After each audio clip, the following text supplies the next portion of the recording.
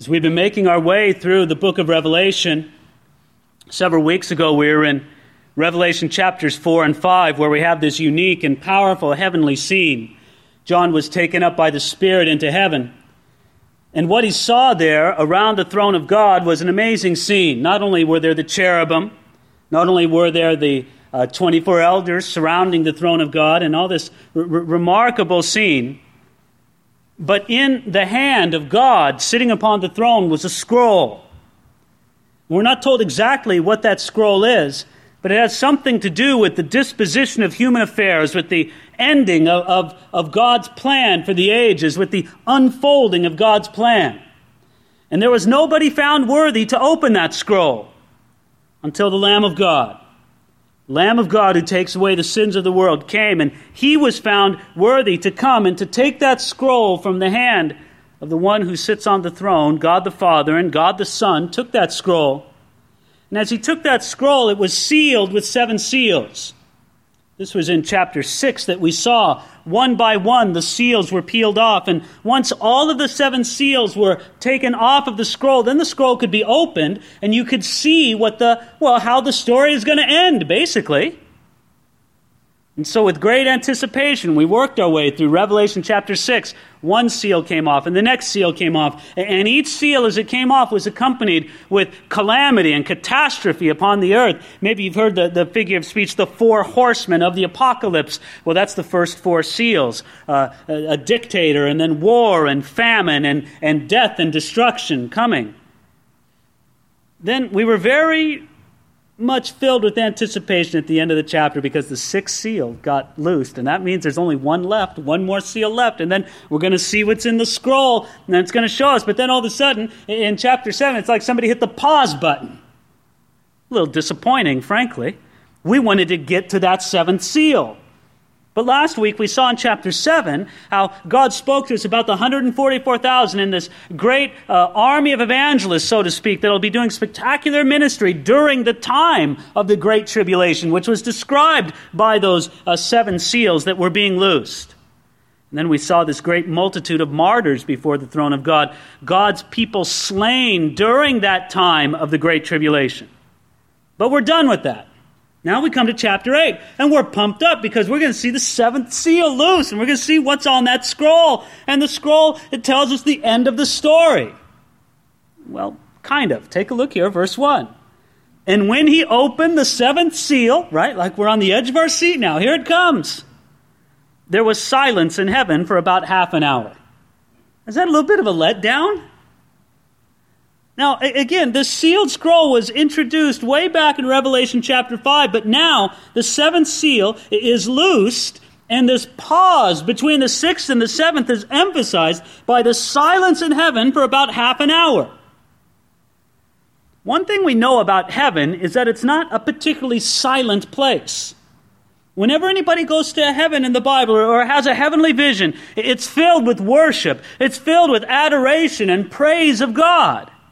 And so it's unusual for us to see it as silence. It's striking. Some people have described this silence as breathing space, or perhaps the angels being silent so the prayers of the saints can be heard, or maybe even the cry of the martyrs as it went up in Revelation chapter 6 and Revelation chapter 7. But most likely, this silence in heaven demonstrates a sober, awestruck silence at the judgments that are to come, now that the seals are off, and now that the scroll can be opened, now that we're going to see the dispensation, the disposition, I should say, of human affairs. It's a sobering thing. So there's silence in heaven for about a half an hour. Now, a half-hour silence, is that long or not? Well, it all depends on the context, doesn't it? You think you could go any part of the day, half hour, not speaking to anybody, just silent. But then again, if the preacher were to stop his sermon and remain silent for about 10 minutes, everybody would feel awfully awkward, wouldn't they? I mean, after about 30 seconds, everybody would be fidgeting, and they'd be wondering what's going on. I mean, it would seem like an eternity. Just let's all be quiet for that long and look at each other. Now, since heaven is a place of constant praise and worship to God, silence for about half an hour is a long time. By the way, if I could, and It's easier to ask forgiveness later than permission ahead of time. I'll say a little joke that goes along with it so you can file away in your catalog of Bible jokes. They say this is the passage of Scripture that proves that there are no women in heaven because there was silence in heaven for about half an hour. So about half of us thought that was funny, I think. And that's for your catalog of Bible jokes, not that I personally endorse that joke. The humor from this pulpit does not necessarily reflect the opinions of the preacher, nor of the management of this church. Verse 2. And I saw the 7 angels who stand before God, and to them were given 7 trumpets. Now, according to Jewish tradition, there are 7 angels who stand in God's presence. And apparently, there's something accurate about this. Now, these aren't the cherubim. There's 4 of them surrounding the throne of God. These are 7 specially designated angels, angels of his presence. And to them were given 7 trumpets. Now, repeatedly in the Bible, especially in the Old Testament, trumpets were used for several different purposes. They oftentimes sounded the alarm for war. Sometimes they were used to gather the troops or to throw the enemy into panic. Sometimes they would just call an assembly of God's people apart from warfare. But these 7 trumpets will serve as God's battle alarm during the Great Tribulation. Take a look at it here, verse 3. Then another angel, having a golden censer, came and stood at the altar, and he was given much incense, that he should offer it with the prayers of all the saints upon the golden altar, which was before the throne. And the smoke of the incense with the prayers of the saints ascended before God from the angel's hand. Then the angel took the censer, filled it with fire from the altar, and threw it to the earth. And there were noises, thunderings, lightnings, and an earthquake. So the 7 angels who had the 7 trumpets prepared themselves to sound. Captivating image, isn't it? You have another angel, not one of the 7, not one of the ones that perhaps spoke to John just previously before. You have another angel coming along. Some people say this angel is Jesus. Now again, that shouldn't upset you too much that somebody called an angel in the Bible would actually be Jesus Christ, because we remember, first of all, what the word angel simply means. It means messenger. And at times, Jesus certainly is God's greatest messenger. We also remember from the pages of the Old Testament, sometimes the angel of the Lord is clearly identified to us as the second person of the Trinity, appearing on earth before his incarnation in Bethlehem. It's Jesus sort of in a preview kind of form. So it certainly could be Jesus. I don't think it's particularly necessary that it be Jesus, according to the context, but some commentators believe that this is Jesus, this other angel. I think if there's any good point for saying that it's not Jesus, is to understand that in the Greek language, which was a very precise ancient language, this ancient Greek language that the Bible was written in, they really had 2 words for another. One meant another of the same kind, and the other meant another of a different kind. Well, the word used here is another of the same kind. So it's an angel, seemingly another of the same kind of angels that we've seen before. So all in all, I'd have to say that this is probably a high-ranking, though anonymous, angel. But what does he do? He comes up to this golden altar. He stands with a golden censer at the altar. And then he gathers together the incense, together with the coals that are upon that altar. And together you can see this golden censer. And you know what a censer is? It's kind of a metal pot with holes in it. And you would put coals in it and then incense upon it. And you can just see the smoke of the incense billowing out of this censer. And that's always a marvelous picture in the Bible of the prayers of the saints. And at the very opening of the 7th seal, the prayers of God's people come before the Lord God. They're setting in motion what's going to follow after this. And as the prayers of God's people ascend up before him like the sweet-smelling incense coming out of that censer, what does the angel do? He grabs that censer full of fire and the hot coals and the incense pouring out of it, and he throws it to the earth. Isn't that a vivid image? As it goes to the earth, if you notice verse 5, the angel took the censer, filled it with fire from the altar, and threw it to the earth. And there were noises, thunderings, lightnings, and an earthquake. You see the connection with the prayers of God's people here, right? Because that's commonly a picture of incense in the Bible. As God's people pray for the resolution of all things, their prayers are touched by the fire from the altar in heaven, and they're thrown back down to earth. You see, all the things that we're going to see tonight in Revelation chapters 8 and 9, all these things concerning this tremendous judgment, might I say a catastrophic judgment, a judgment that we're going to look at tonight and say this is ghastly. I want you to know that you, as a child of God, you have prayed for this to happen. Well, I never prayed for it to happen. Yes, you have.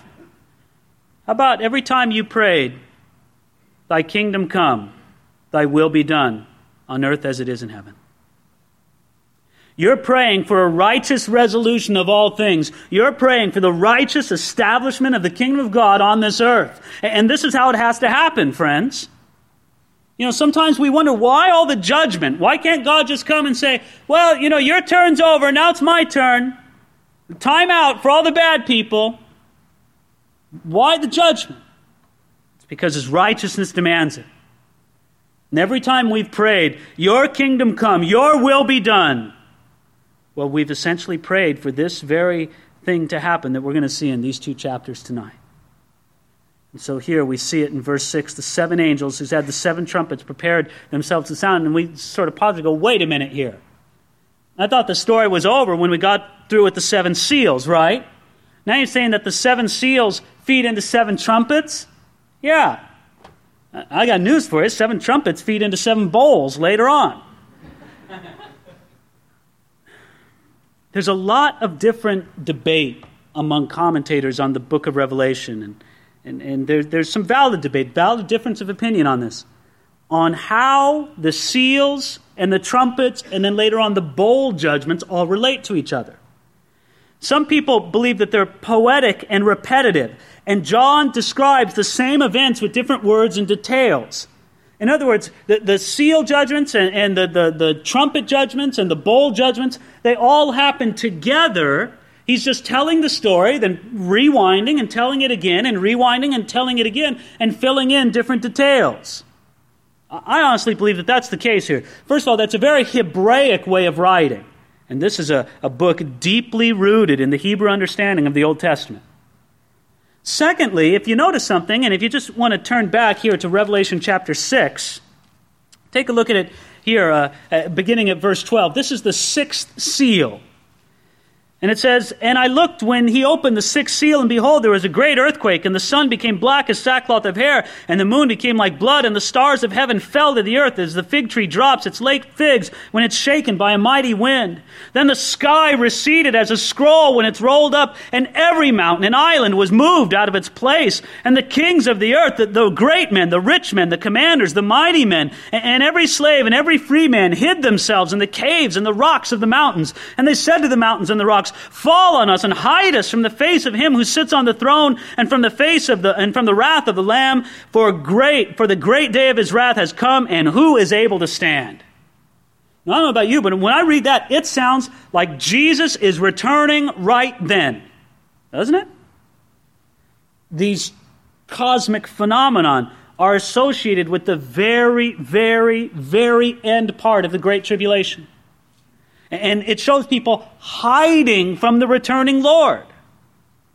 Now, this leads me to believe that the seals give a description of the Great Tribulation. And now he's going to rewind and do it again, describing it through the trumpets. And then he's going to rewind later and do it again through the bowls. Again, this is a very common Hebraic way of giving emphasis and filling in detail. But although we have to admit another thing, John is writing and bringing this report from eternity. So it's difficult to assign a chronological and a sequential element to these judgments. I think the most important thing that we can realize about these judgments is that they're real. He's not just writing poetry. He's not just trying to find a way to say it's going to get really icky before the end. These are real things that will happen. And yes, there is some figurative language used. Yes, there is some hyperbole, and there's some simile used. And yes, literary devices are used in this, but it describes something real and that will come upon the earth. Look at it here, verse 7. The first trumpet sounded, and hail and fire followed, mingled with blood, and they were thrown to the earth, and a third of the trees were burned up, and all the green grass was burned up. Now when it says hail and fire mingled with blood, first of all, it reminds us, because almost the same terminology is used of one of the plagues of Egypt that came upon them during the Exodus. But the blood here may indicate either the color of the hail, it's reddish in appearance, or the result of the phenomenon. In other words, there's just a bloody carnage all over the world as a result of this hail and fire falling from heaven. Friends, one way or another, we should understand this very straightforwardly without escaping into creative symbolism. Oh, you should read the commentators. Believe me, don't. There's hardly any book of the Bible more discouraging to wade through the commentaries on than the book of Revelation. Because you just find the most fantastic interpretations of how things, were fulfilled in history. And many people suppose, well, this was really the advance of the barbarians against Rome. Oh, I had 3 or 4 commentaries that tried to explain that. The barbarian nations, the Goths and the Vandals from northern Europe sweeping down upon Rome, and this was the overthrow of Rome. I mean, do you see the overthrow of Rome in verse 7? It's just absolute fancy, absolute imagination. I love what one commentator, Joseph Seiss, says of this. He says, the truth is, if earth, trees, and grass do not mean earth, trees, and grass, then no man can tell what they mean. Letting go the literal signification of the record, we launch out upon an endless sea of sheer conjecture. So what do I believe this is? It's some kind of fiery hail coming from the heavens, coming down upon the earth during the Great Tribulation that will start huge brush fires all over the world, and it'll result with up to a third of the trees and the green grass of the earth being burnt up. Friends, that is massive ecological devastation upon this earth, and it's going to happen during the Great Tribulation. Now, many people wonder how this will happen. Fiery hail from the sky, nuclear war, napalm bombs, neutron bombs, all sorts of armaments, maybe, who knows? It could be something, could be some use of technology, it very well could be. But don't get the idea that this is really man destroying himself. Even if it's a man who pushes the button on something like this, it's all under the management of God. God brings the judgment. God isn't a passive bystander in this. This isn't nature taking its course. The trumpet sounded and these things went forth. God may use whatever method he desires to bring judgment. But we're going to see before the Great Tribulation is over, the people on earth know that these events are from God. Let's look at the second trumpet, verse 8. Then the second angel sounded, and something like a great mountain burning with fire was thrown into the sea, and a third of the sea became blood, and a third of the living creatures in the sea died, and a third of the ships were destroyed. Again, it's something like a great mountain. John carefully says that it's not an actual mountain, right? He says it's something like a great mountain. It's not like Mount Kilimanjaro is going to be lifted up and thrown into the sea. No, that's not it. But it's some blazing mass as large as a mountain. Because of this, a third of the sea became blood. This disaster is a cataclysm, perhaps a meteor that crashes into the sea and results in great oceanic upheaval with all of its residual pollution. Researchers say that this sort of phenomenon has happened many times before in the history of the earth. They look on the ocean floor and they see these huge crater holes from a meteor striking. And some people say that ecological disasters previously in the history of the earth have been due to this kind of thing. Well, we know this, that here, whatever exactly it is that plunges into the sea, it results in a third of the living creatures of the sea dying and a third of the ships being destroyed. And we don't know exactly what the connection of is with a third of the sea becoming blood. It could either be the cause or the effect of the widespread death in the oceans.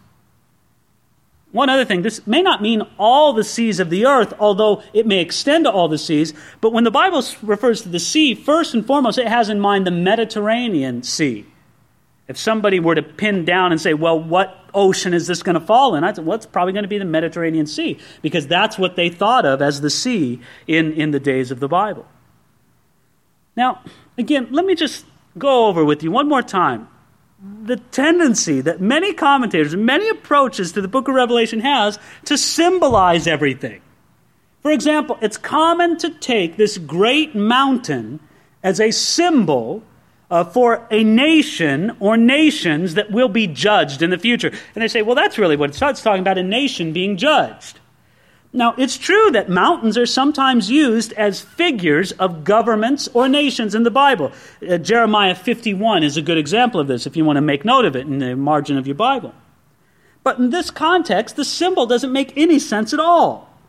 What does it mean that the great mountain is burning with fire? And what does it mean that it was thrown into the sea? And what's the sea symbolically? I mean, if the mountain is symbolically the government, then what's symbolically the sea? And then what are symbolically the living creatures in the sea? For heaven's sakes, who are the sailors and the ships on the sea? If you extend it out and just say, well, if this is a symbol, can we look for a little bit of consistency? You can't find any consistency.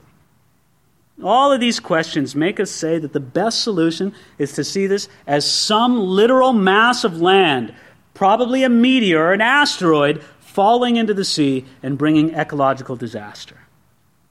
The third trumpet, verse 10. Then the third angel sounded, and a great star fell from heaven, burning like a torch, and it fell on a third of the rivers and on the springs of water. And the name of this star is Wormwood. And a third of the waters became wormwood, and many men died from the water because it was made bitter.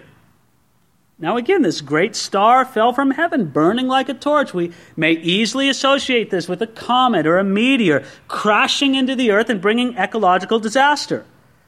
God may have something else in mind, but we really don't know. I mean, one solution makes as much sense as another. But it says the name of the star is wormwood. Wormwood is a very bitter substance, and it's proverbial for bitterness and sadness. It makes the fresh waters of the world, or at least a large number of them, undrinkable. You notice that the proportion of ecological disaster stays the same. A third of the trees, a third of the grass, a third of the sea creatures, a third of the ships on the sea, a third of the rivers and springs of water. We'll make note of that again in just a moment. Look at it here, the fourth trumpet, verse 12. We're moving through the trumpets very rapidly, aren't we? One blast and another blast. Here we go, the fourth one. Then the fourth angel sounded, and a third of the sun was struck, a third of the moon, and a third of the stars, so that a third of them were darkened, and a third of the day did not shine, and likewise the night. And I looked, and I heard an angel flying through the midst of heaven, saying with a loud voice, Woe, woe, woe to the inhabitants of the earth, because of the remaining blast of the trumpet of the three angels who are about to sound. Now the result of this fourth trumpet is that a third of the day did not shine, and likewise the night. It's not like the brightness meter on the sun is turned down by 1/3. It means that 1/3 of the day and 1/3 of the night is plunged into absolute darkness. Jesus talked about this in Matthew chapter 24. He said, in those days of the great tribulation, the sun will be darkened and the moon will not give its light. This will be an eerie, terrifying time on planet Earth, this time when the entire earth knows the judgment of God. And look at what this angel says as it flies through the midst of heaven. By the way, in verse 13, some of your translations may have eagle instead of angel flying through the midst of heaven. The ancient Greek word for angel and the ancient Greek word for eagle are very similar in its spelling. And actually, it's a pretty tough nut to crack textually whether or not what John wrote originally was angel or eagle. I don't know if it really matters. One way or the other, the message is going to get out to the world. And look at what the message is to the world here. The message is simply, woe, woe, woe to the inhabitants of the earth because of the remaining blast of the trumpet. I mean, that's awesome to think that, listen, as bad as these first four were, you haven't seen anything yet. The bad ones are yet to come. You know, soberly makes us think of the words that Jesus said in Matthew chapter 24, that this period that we know as the Great Tribulation, he said that there would be no worse time in human history than this period of time. And reading a text like this, we understand it. I want you to see that these first 4 trumpets reveal the severity of God's judgment. He's attacking all the ordinary means of sustenance, food and water, and all the ordinary means of comfort and knowledge. You know, we live by the light and the darkness and the regular rhythm of day and night. Those things are going to be totally disrupted. Man has come to see those aspects of the created order as impersonal, perpetual forces. You know, why does it get light at a certain time and dark at another time? And why? And scientists will tell you, well, it's because of the rotation of the sun, the earth around the sun and the earth's axis and how it turns and depending on the season. And they can all explain it out, and it's to their credit that they've done this. But after a while, the scientist begins to look at all that and look at it just as vague, impersonal forces, as if the figure's been used before of the clockmaker God, where he just kind of set up the universe as a great big clock or a watch, and he wound it up, and then he walked away from it, and it's all just running. Well, let me tell you, during this great tribulation, God's going to get in the mechanism of that clock, and he's going to disrupt a few things. So you rely on day and night, you rely on the grass of the earth, you rely on the fresh waters and the things in the ocean. Let me show you how easy it is for me to disrupt this. You think that things move along according to unchanging laws of nature. God says there are no such thing as unchanging laws of nature. He is the only unchanging one. And he's going to display this during the Great Tribulation. Now, might I say as well, friends, that in each one of these trumpets, we see God's mercy. Because we saw that familiar pattern, 1/3, 1/3, 1/3. And 1/3 means that twice as much is preserved as what is destroyed. Right now, God spares more than he smites. And that shows his mercy, doesn't it? Now look at chapter 9 here. Then the 5th angel sounded, and I saw a star fallen from heaven and to the earth. And to him was given the key to the bottomless pit. Well, here, this 5th angel is sounding a trumpet, and the 7 seals are followed thematically, if not chronologically, by these 7 trumpets. And then they come, and here's the 5th one coming. And the 5th one comes, and it's a star falling from heaven. Now, the context shows us that it's clearly a person that's being spoken of here. Because look, it says in verse 1, and to him. In other words, the star is a figure of a person. And the verb tense where it says, I saw a star fallen from heaven. Not falling, but fallen. In other words, it's referring to something that's already happened. So who is this star? All sorts of suggestions have been offered. Some people have said it's Nero. Some said it's fallen angel, an evil spirit, Satan. Some people said it's the Word of God or a good angel. Some people said it's Jesus himself. Well, I have to say that in the context, this star is seen as an angel. That's the best idea here. Stars are frequently used in the Scriptures as emblems or as pictures or as representations of angels. And this star was fallen from heaven. Now, who does that remind you of? Well, Satan. Now, I have to say, there's something uncomfortable for this in me, in verse 1, with seeing this as Satan. Now, I'll explain it to you in a moment, but I have to say, all in all, if I had to say that this star, the star given this was, I believe it to be Satan or another high-ranking evil angel, another high-ranking fallen angel, probably Satan himself. What bothers me about this is at the end of verse 1, it says, and to him was given the key to the bottomless pit. I don't like the idea of Satan having any keys, personally, and not having any keys to the bottomless pit. You know, there's a really mistaken notion that people have. You see it especially in the popular culture, don't you? It's the idea that Satan is the Lord of hell, that he runs the place. You know, that like he's the top dog there, and, you know, everything works under his administration, and all these other, he's sort of the Lord of hell. Friends, that is so far away from the biblical idea, it just makes me want to scream when I see it. The biblical idea, Satan's is the absolute greatest victim of hell. He's the prisoner. Not currently, but he will be. And in no way does he run the place. That's nonsense. Do you know who runs hell? God. God runs hell. It's a place of his righteous judgment. So it makes me a little nervous seeing anybody give Satan a key to the bottomless pit. But it makes me understand something at the same time, and I still believe that in all likelihood this does refer to Satan himself. Notice, first of all, that when he does this, and when he uses this key, he's just serving God's purpose.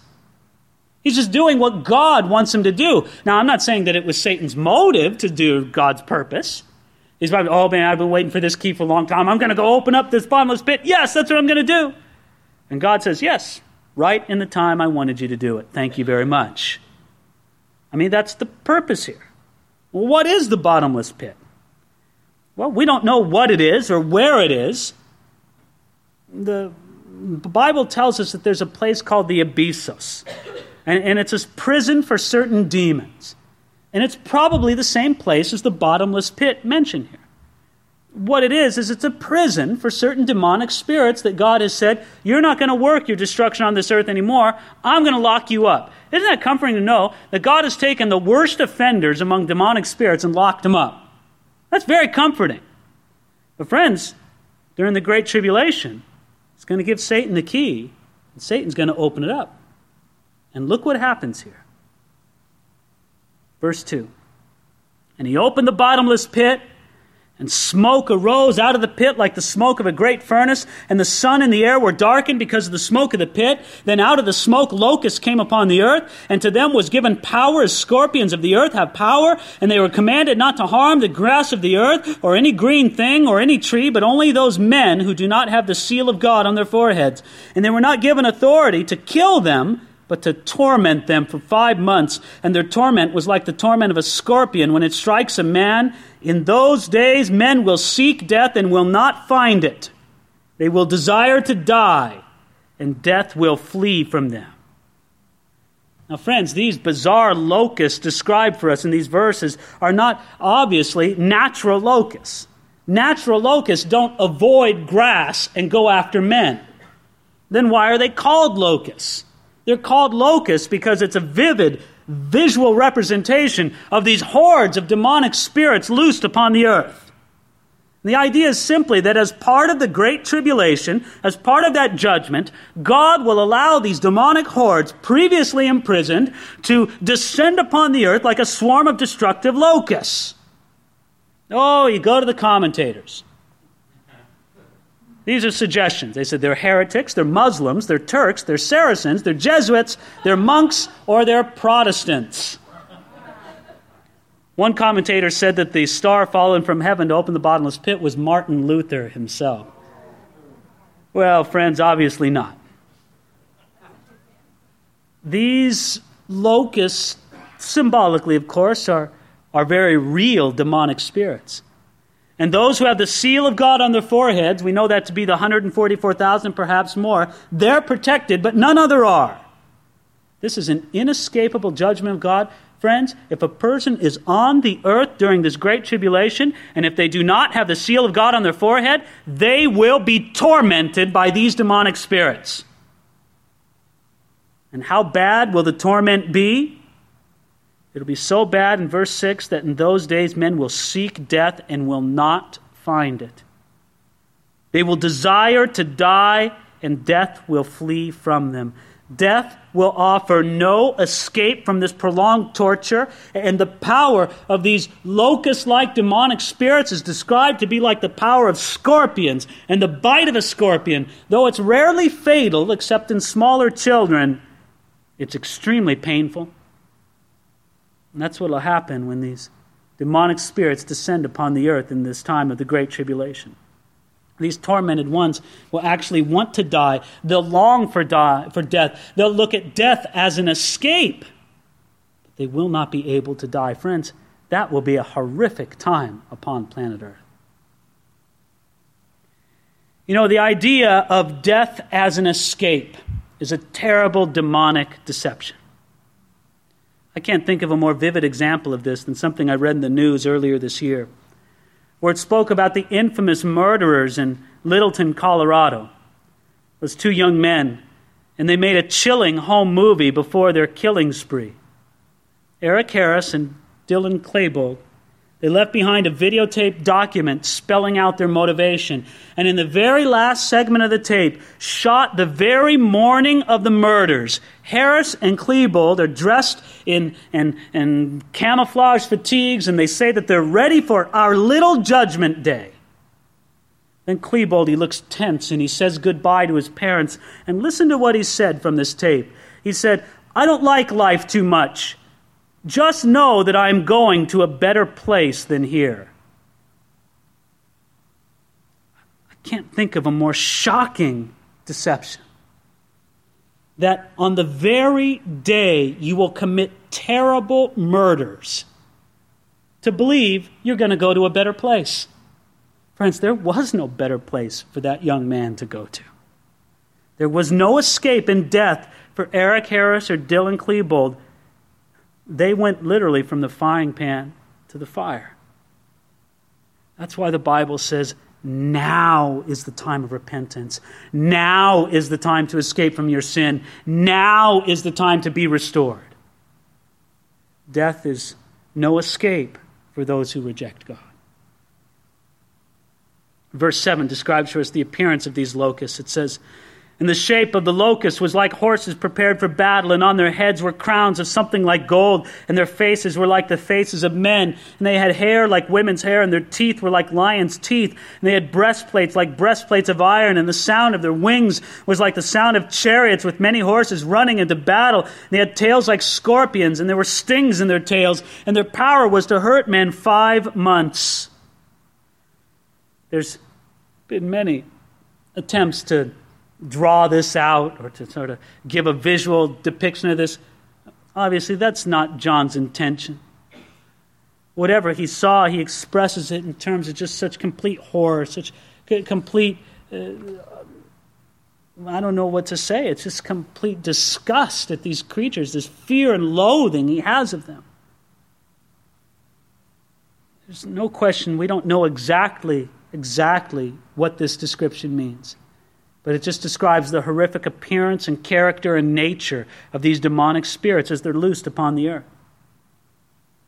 Verse 11 says, "And they had as king over them the angel of the bottomless pit, whose name in Hebrew is Abaddon, but in Greek he has the name Apollyon." By the way, this is another indication that these creatures are not literal locusts. Did you know that the Bible tells us that the locusts have no king? Proverbs 30:27 says, "The locusts have no king, and yet they all advance in ranks." So if these locusts have a king, they're not literal locusts. They're locust-like creatures swarming in their sense of this company of demonic spirits coming to torment the earth. But they have this leader, this angel of the bottomless pit. And that's what makes us associate this angel described in verse 1 as probably being Satan. Because this one has the name as Abaddon, which means destruction or torment. And Apollyon means the same thing in Greek. Now look at verse 12. "One woe is past. Behold, 2 more woes are coming after these things." Doesn't that put a lump in your throat? Picture yourself on the earth, left behind after the rapture of the church. And you're reading of these things. You see how the beginnings of them are coming to pass. You hear about great ecological disaster, and you feel the pinch and the pain of it in your own life. And you read about this demonic horde coming upon the earth. And then you read this, that there's still more to come. Look at it here, verse 13.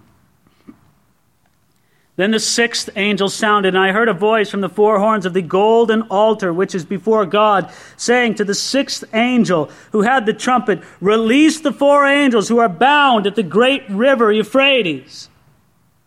So the altar, the golden altar, was the altar of incense. That's where we were before, with the incense censer that was cast to the earth at the beginning of the trumpet sounding. And now the four horns of the golden altar, there they are, that's speaking forth, the place where atoning blood was applied. And so we have this context of prayer because it's the altar of incense. We have the context of atonement because the atoning blood was applied to the horns of the altar. And in the midst of that, the sixth angel sounds its trumpet and says, "Release the four angels who are bound at the great river Euphrates."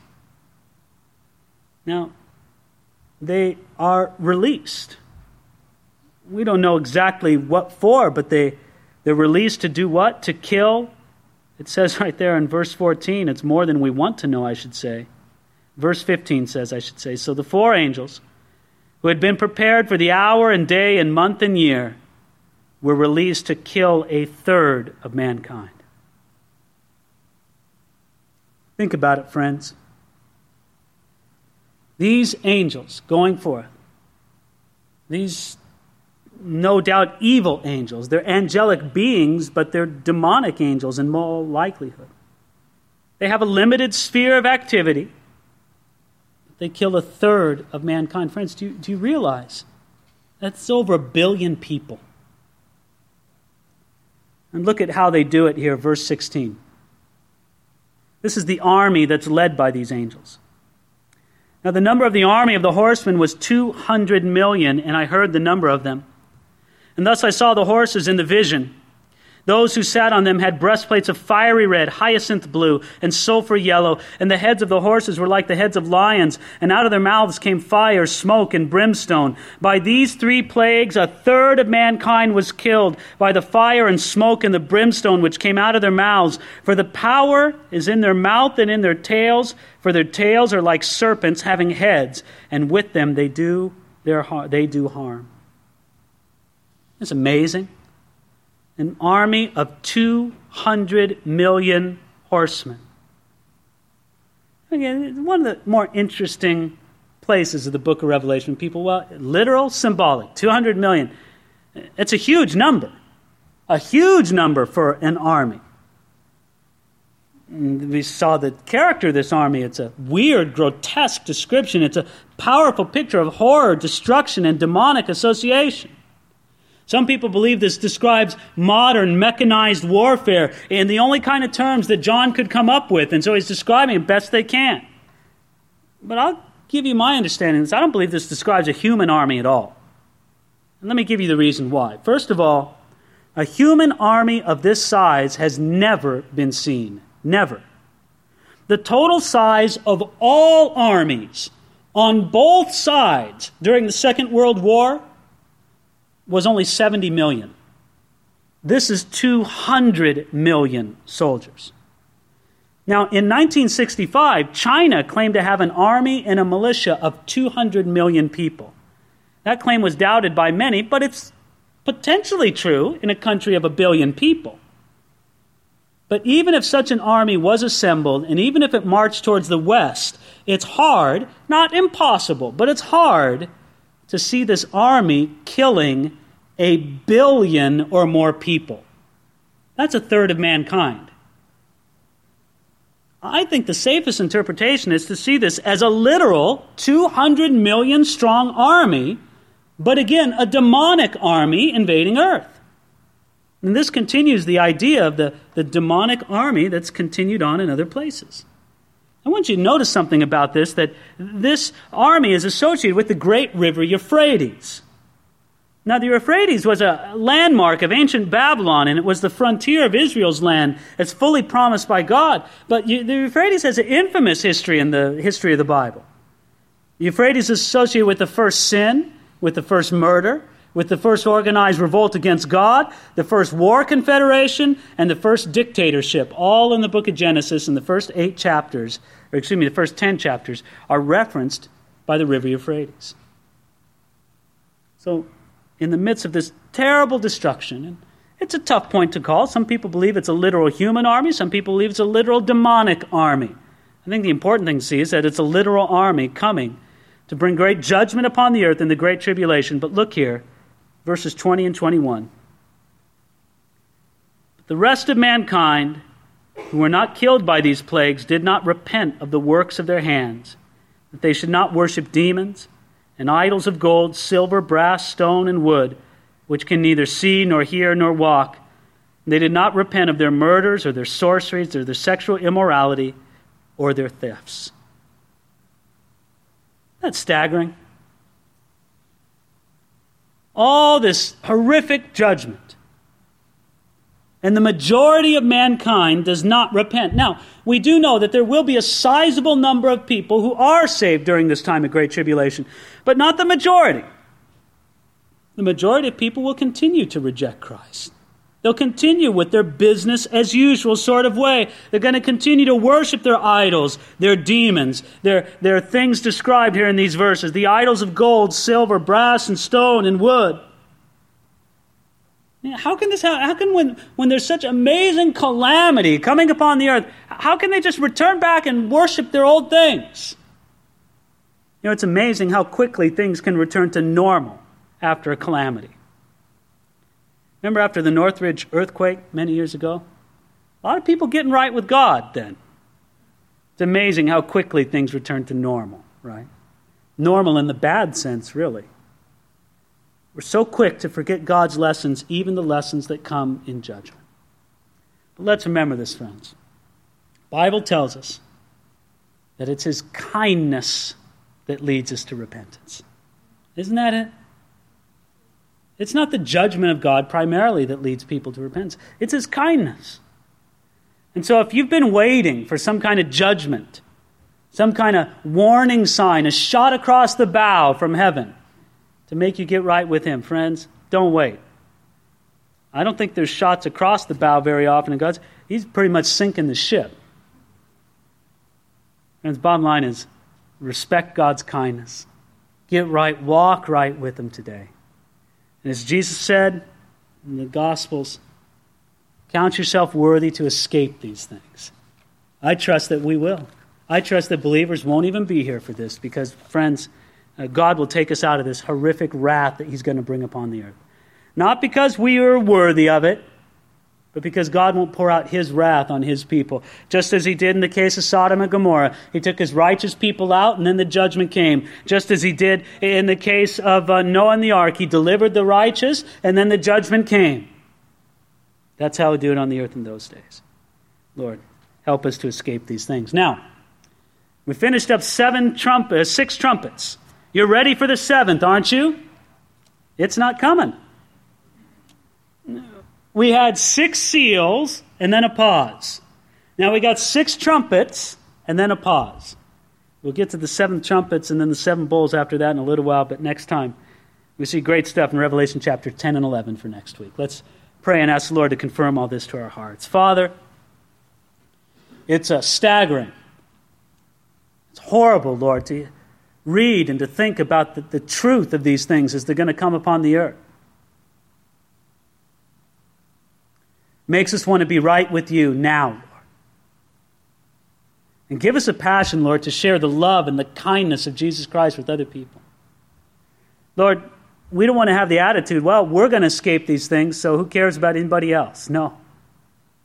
God, we do care. We want many others. We want to fill up the fullness of Your work on this earth before You take Your church home and bring these things described in the seals and the trumpets upon the earth. So we say, come quickly, Lord Jesus, and prepare us for Your coming. We pray this in Jesus' name. Amen.